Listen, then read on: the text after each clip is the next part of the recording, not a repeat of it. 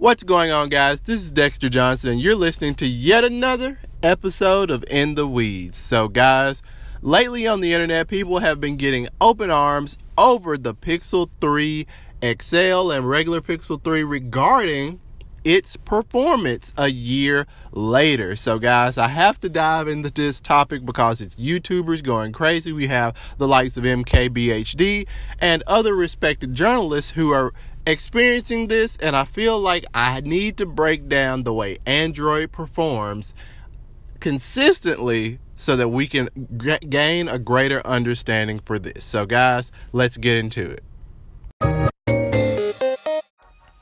So, Android, Google's famed open source, quote unquote, open source operating system that is free for people to use, free for manufacturers to modify, distribute, and put on many devices. So what appears to be the issue with performance degradation over time? So first and foremost, guys, when it comes to computers, and your smartphone is nothing more than a computer, you're going to experience some type of performance degradation over time, period. That's whether you're using an iOS device, whether you're using Android, Mac, Linux, Windows, whatever, you're going to experience a little bit of performance degradation. Now, the thing is that it seems that on Android, which is the world's most popular mobile operating system, you get crazy degradation even after a couple of months, it seems. So, based off of my past experience, I've been the proud owner of several Android devices, whether it's personal or for work, and I'm going to list those out for you. I've owned the Galaxy Nexus, the Nexus 4, the Nexus 5, the Nexus 6, and the Samsung Galaxy S5 for work. And there was only one device that really didn't slow down. Well, two. I will give it to the Nexus 4 and the Nexus 5. My Nexus 6 actually slowed to a crawl. My Galaxy Nexus slowed to a crawl. My Galaxy S5 was pretty decent. Also, I owned a Droid Razr Max, and it was the slowest piece of crap ever. Now, with that being said, are all Android phones slow? Not inherently. Not when you take them out of the box. Not when you first begin to use them. They are absolutely flying, and that's the way that any device is going to be. But this goes into the architecture of the mobile platform itself. So when we compare iOS to Android, we have to realize that they were designed with two different purposes, and they're designed with two different principles. So iOS is meant to be touch first, period. So that's why when things are happening in the background, they might stop a little bit, and then once you touch, then everything's going to continue to just be fluid. So its touch responsiveness has always been number one when it's compared to Android.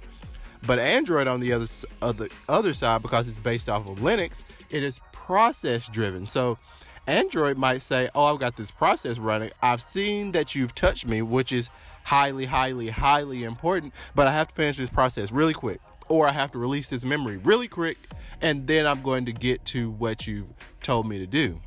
And there have been so many instances where people have these super powerful Android devices with Snapdragon 835, 45, XYZ, and they're experiencing lagginess throughout the interface. And this is not always based off of a third-party manufacturer skin. We know that is usually the case, especially when it comes to Samsung.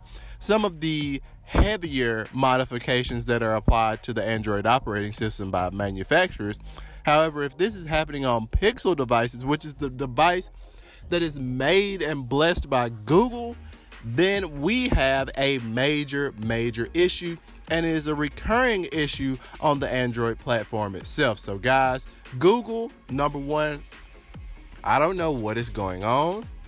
I'm not sure why Android devices typically degrade at a faster rate than iOS devices, but whatever it is, it should be fixed. It should be mitigated, because Android, based off of the Linux kernel, come on, Linux does not degrade like that over time, because Linux powers most of the world's servers and most of the world's supercomputers. So with that being said, this is an issue that needs to be fixed. It needs to be addressed I don't know how, when, or if it will be, but that's honestly the reason that I'm an iOS user, for just a more of a consistent experience. And this is not me harping on Android.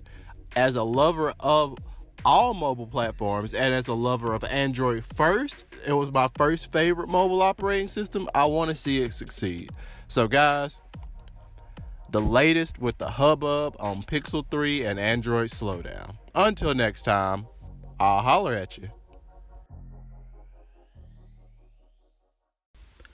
Thanks, guys, for listening to yet another episode of In the Weeds. Be sure to share the podcast and tell a friend about these deep dives into technology that I post on a regular basis.